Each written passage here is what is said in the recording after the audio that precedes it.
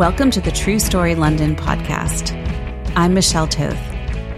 In this podcast, we listen to a true personal story told live at one of our shows in London, followed by a conversation with the storyteller about their background, process, story themes, and more. Today's storyteller is Osman S., telling a story about power, control, and redemption in the London comedy scene from the perspective of a young comic. Then he's in conversation with me, an old interviewer. Let's take a listen to his story recorded live at 21 Soho.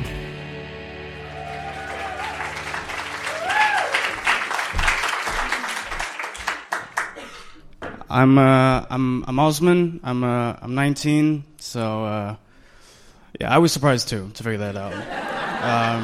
I woke up on my birthday and I was like, I feel like I'm going longer at this than I have. I was actually created in the lab. Scientists want to make the world's first 30-year-old teenager, so you know me. I'm on SSRIs, selective serotonin reuptake inhibitors. So if you don't know what that means, congrats on being happy. I've been doing comedy about a year now, almost to 2 days ago to a year. So around 6 months into my career, I met this promoter. I did his gig 2 weeks in a row, and back then I used to open my set like this. I used to give me a cheer if you're in a relationship. Give me a cheer if you're single. All right, give me a cheer if you have clinical depression. All right. Thank you for cheering. There's sometimes people don't cheer, not even for fun. You know what I mean? So I talk openly about mental health and depression and these kinds of things. So I did this guy's gig 2 weeks in a row. And the morning after the second gig, I wake up and I log onto Facebook and I see this guy drop the post, and the title of the post is rules for new comedians. And the very first rule was don't tell people you have depression and don't tell people to cheer. And first off, that's 2 rules, right? That was my first thought. I figured, like, this is about me. I DM'd him, and he immediately tried to save face. And he was like, you should talk about your background, and, talking about mental health cuts people off, and it just doesn't sound good coming from you.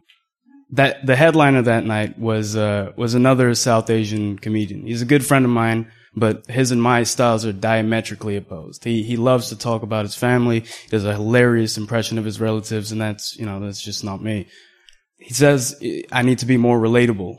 That talking about mental health, it cuts people off, and it sections off my comedy to people. It didn't make me feel good. It made me feel like shit, in fact. A lot of my comedian peers at the time follow this guy. This guy's kind of respected in that sense. That weekend, I was admitted to a mental health ward because I was a liability for my health. I hadn't slept in 26 days, 26 hours. That'd be fucking crazy, wouldn't it? Holy shit. This guy's been awake for 26 days. No. I hadn't taken my meds for 4 days. I was kind of out of it. I was brought in at 8 a.m. I was given a room with a bed and a chair, and it felt like kind of my dorm room, but there was a window there for doctors to kind of look into. I woke up, took my meds, and I felt like, a lot of the fog had cleared off my eyes. I was brought into the common room with all the other patients, and we started to eat.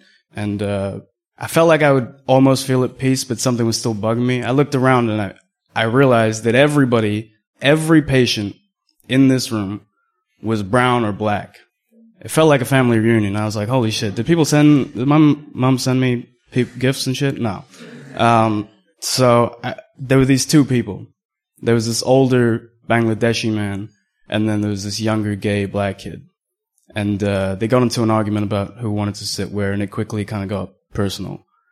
The older guy goes, I don't know why you act like this. You're being gay makes you less than.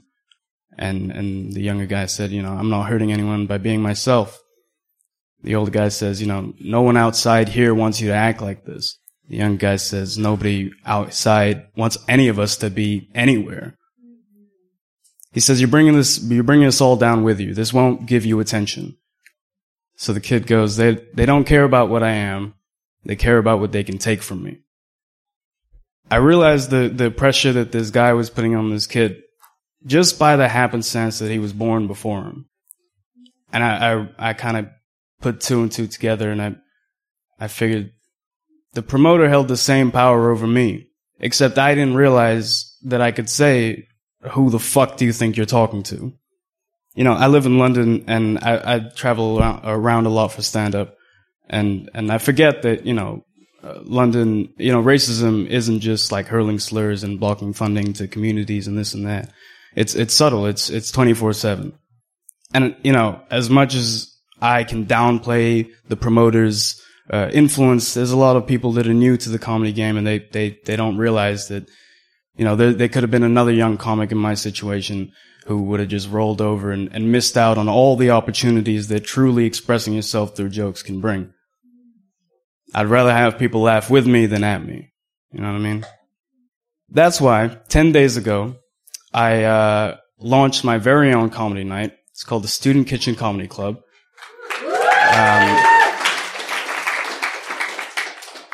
You know, it's for young comics. We get a good tape for them. We get good pictures.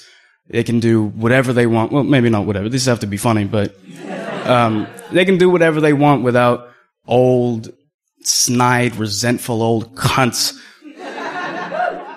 pigeonholing them. And that's the story about how I got admitted to a mental health ward and how it made me a better comedian. Thank you very much. Good night.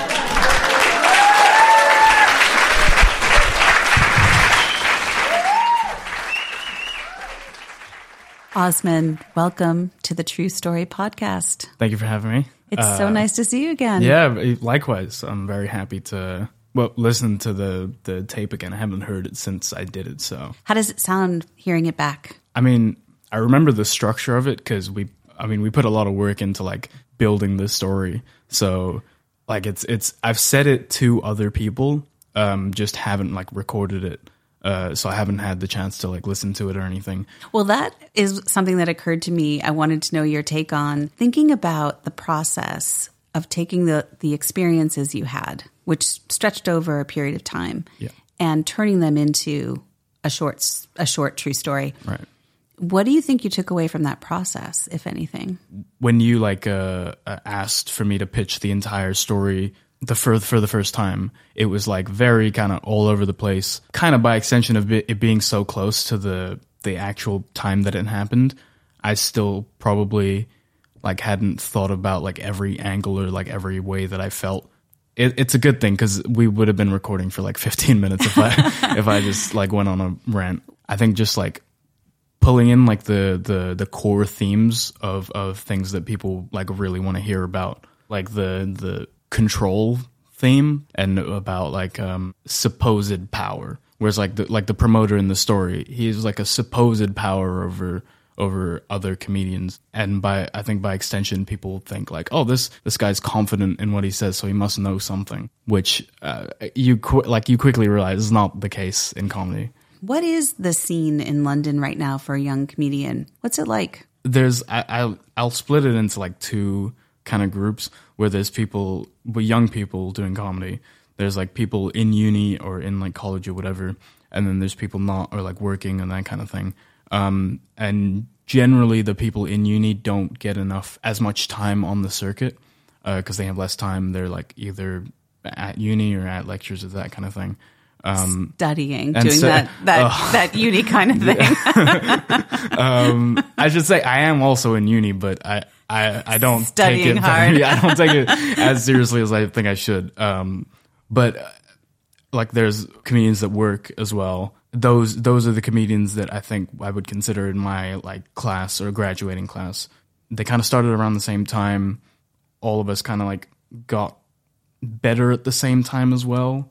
Now it's kind of like a weird in-between period where some people are doing straight to TV stuff and some people are doing their own little gigs like outside of London, but they're like huge in the area that they do them in. So that seems fast. Yeah, it is. It's strange. That's pretty exciting. Well, people have like mentioned straight out of the pandemic, I think so many people were cooped up and wanted to say something that it was just like this influx of like comedians that were great, but like had needed to refine a lot of stuff. I have to agree. When I first started watching comedy after the pandemic, I was like, wow, these people have been away from the stage for a while. It was really rough.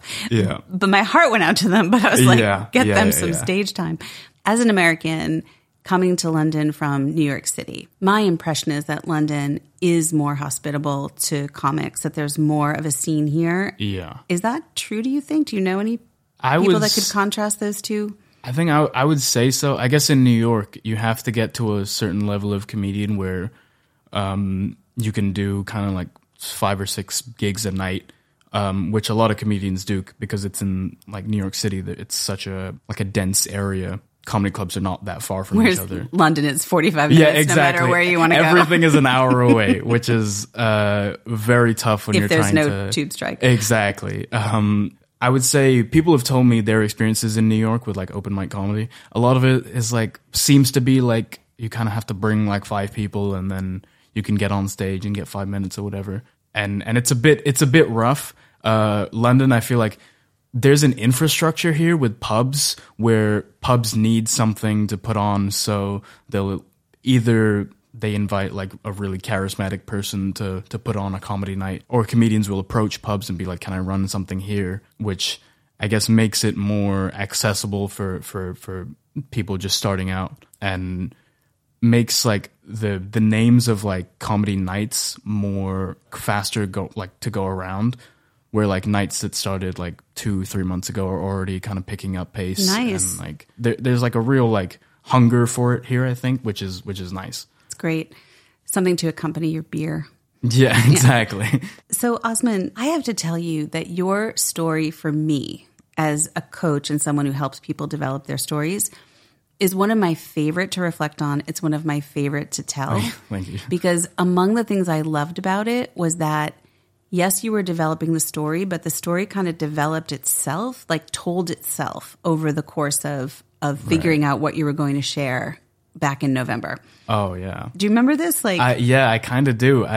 We had some long conversations. Yeah, it was like the plot of us writing the story was being written by another like storyteller. It's very AI. It's very AI. We were ChatGPT before that happened. It was very much a parallel process of like getting all that content out and figuring out how to shape it. Yeah, and like I think if there's any part of like my life that's probably gonna, if it's like movie worthy, it's probably that part, because it's like a parallel where I thought about starting my night maybe like 2 months before that, but I never really put it into action or anything like that. And then once I started writing the story for True Story, it was like, I might as well. Like it's the opportunity was too like open for me to not do it at that we point. needed or a happy ending to the story. Otherwise, it's just been a really depressing story about me doing comedy. I think it was more organic than that. Where you kind of, because I think when we started out, the story had a lot to do with that experience of being in the mental health ward. Yeah. That was big. And in the story you actually told on stage, obviously you told it really in a really tight way. Yeah. Noticing that scene between those two other men, noticing the environment, having some real insights there. And realizing the parallel between the dynamic of the older man and the younger guy and the promoter and you, like that insight that you had, I thought was pretty key. Again, I don't think I would have found that parallel if it wasn't for like, it sounds like bad, but like you pushing me to like really think about the story and what ideas exist. Why does that sound bad?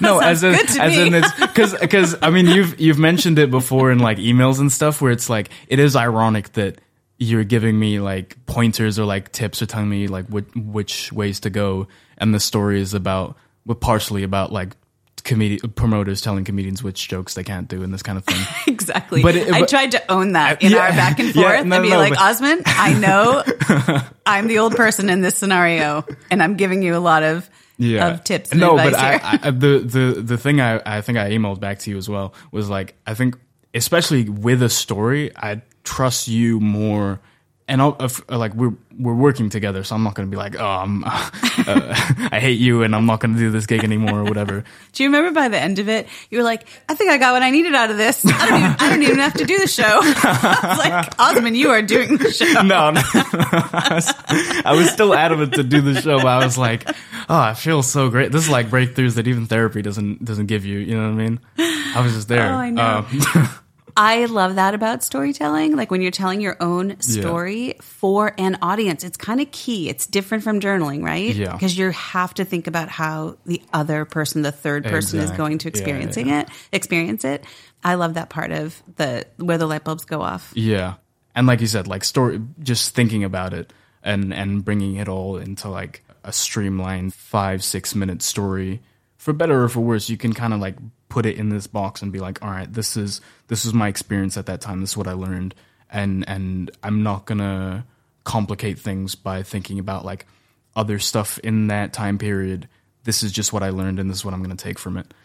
So now you are in the promoter role. So the really natural question is, how is it going with the Student Kitchen Comedy Club? It's going well. It's going well. I think we've just finished our third show. So we did one in November. That was our opening night. And that was like overwhelmingly big success. Like a lot of our friends came out and we were so happy to see them. And then January we were back. I guess it's a weird thing because the November one we had to sell on like, oh, it's our first show, so everybody come down, blah, blah, blah. The January one, it was a day before my birthday.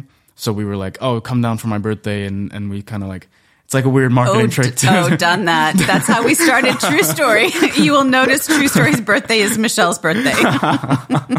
No, that was our like marketing pitch. Was like, we're just gonna sell this on my birthday. Exactly. And people show up for people's birthdays. Yeah. And then I think the latest one, March 3rd, it was the first one where we didn't have like a safety net of like we can sell it on something, and we were a bit scared, but it turned out pretty well as well. That was our best one so far, I think.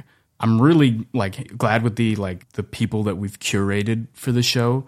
Like I kind of like took like some notes from like you guys, what you do at like True Story and 21 Soho and stuff like that, where they curate such like specific and interesting voices.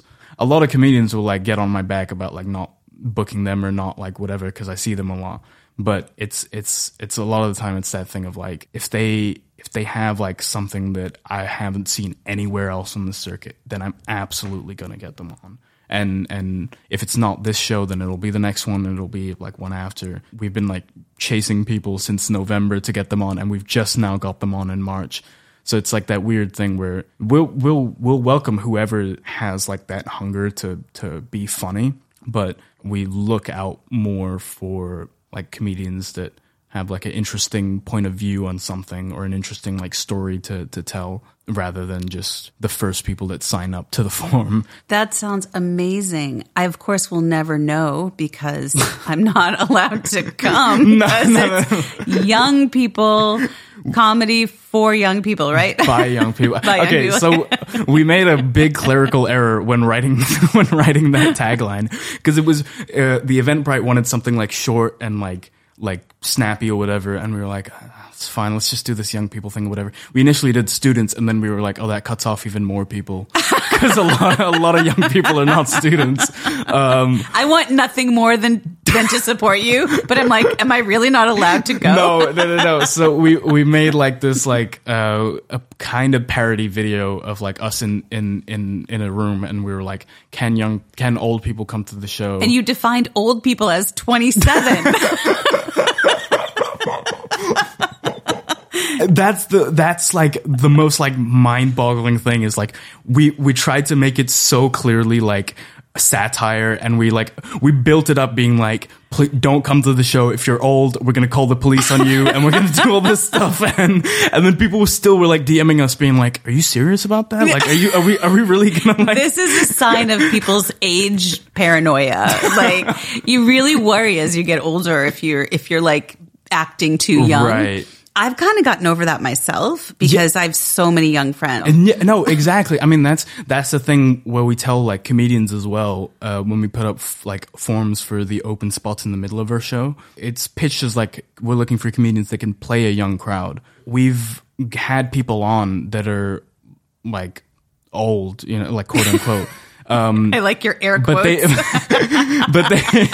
But like they play so well to a young crowd, and they don't care about like coming on and doing like a TikTok reference or whatever. The way I define it, it's like harder to tell comedians, but a lot of comics are old, but if they have that empathy in them to just like this is terrible. This is a terrible advertisement for our night. But come to our show. It's a welcoming environment. I mean, that's the thing. It would be like off brand for us if we turned away old people. You know what I mean? It would be like terrible for our marketing. And it just wouldn't fit like our whole vibe, you know what I mean? It sounds like you have a really awesome vibe where you're like basically featuring young voices, but interesting, diverse voices with something to say. Yeah. And that you're open to a wide range of people being part of it. Yeah. But nice to have older people listening, like doing the listening to a lot of the comics, and then having the headliner or a slot for someone who maybe has more experience. I mean, but that's the setup of the night, I think, is like having someone who is experienced but can play a young crowd really well, and then everything in between that is like kind of people who were basically me last year. Osman, this sounds amazing what you're creating for people, and I'm wondering, being in this role, this promoter role, this nurturer of other talent, when you're still early in your own comedy career, what's the benefit of that for you? How has it affected you? Because we met several months ago. Yeah. We're talking now, and it's amazing to hear the way you're thinking about this. Right. How generous it sounds. Like, what a cool vibe.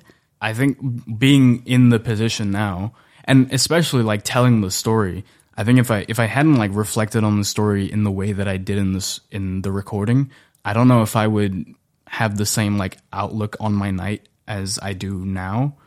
Well, I don't give people like unsolicited like advice, you know what I mean? I'm not like, your set was terrible, or like one joke didn't work. I'm like, you're gonna do great. Like you have to give them like the confidence so they themselves believe that they can do well. It's that thing where people like DM us being like, oh, I don't know if I can do like a student night, and it's always the thing of like, don't look at it as a student night, just look at it as a night where a lot of young people are there, a lot of students are there, but they're just there to laugh. They're not there wanting people to acknowledge it is a student night. That's just the name of it. We got really lucky with the pub as well, because it's a student pub. It's opposite a business school, so it's like a lot of people's local pub. And tell us what's it called? The Castle in Whitechapel, and it's just that kind of thing where in the area, I think there's so many posters up that it's kind of built that reputation of like, oh, this is a thing that every month we can go and do. And I've seen people like looking at the poster like 10 seconds after I put it up, and then them like taking a picture and that kind of thing, which is like exciting to just see. It's like a direct translation of your hard work into tangible success, you know what I mean? By them not even coming to the show, but just by taking a photo and like sending it to their friends. That's like what I deem as like, okay, this is on a good track. This is like gonna be hopefully a successful night. So Osman, what's next for you? Well, we made it a goal to do, I think, 12 shows this year under Student Kitchen. So we might, whether or not it is like a monthly thing, we'll try and like fit at least 12 inside the year. We might bring it to like a mini festival or something, and also like by extension build the brand of the show in like different parts, because right now it is very concentrated to London, and I like that because London, it's like a moving city, everybody's always on the move, and it's like a very happening thing. But I think getting the name out there and getting like people to recognize it and recognize like the look of the show and what it is. It is so fun to hear you talk about the way you're thinking about your show and how supportive it is. And I can imagine people love being a part of it and love listening. Yeah, I mean, all comedians will know this. Like at some point your friends are tired of listening to you do the same bit. So like actually working hard and getting out there and flyering and it also like me and Bella being out there by ourselves kind of helps a lot, because it's we're running the show. People take flyers from us. They'll see us at the show. It's not like we're not like being paid by people to flyer and that kind of thing. This is something we learned, and we were always prioritizing with True Story, was how do we think less about audience, more about community? Right. So that people felt like this is for them and would love to see them again and again and again. It's a little different with comics who themselves have a hard time because they're off gigging, right? Right.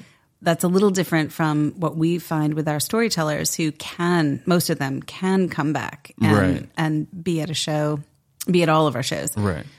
But that's why you need the non-comic old people to come to your shows. So this is a call out for everybody. Everyone's young at heart. This is, again, we're going to have to do more videos on it, but like we got to show that ourselves, you know what I mean? Absolutely. You want to show the open inclusiveness that you sought by creating the show in the first place. Osman, it is so great to see you again. Thank you very much for having me. Absolutely. Really, really nice to hear what you've been up to, how well things are going, and just wish you the very best. Thank you. Thank you very much.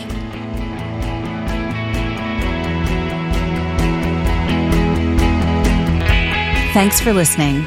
For more information about today's story and conversation, see the show notes at truestorylondon.com. And if you like what we're doing and want to sponsor us, you can do that on our website too. The True Story London podcast is hosted by me, Michelle Toth. Our producer is Ellis Ballard. Our theme music is by Sea Noise. Live recordings were provided by Laughing Around and recorded at 21 Soho. And just one more thing. Please subscribe and rate us at your favorite podcast platform. It really does help, especially since we're a new podcast. Thanks, and we'll see you for another episode soon.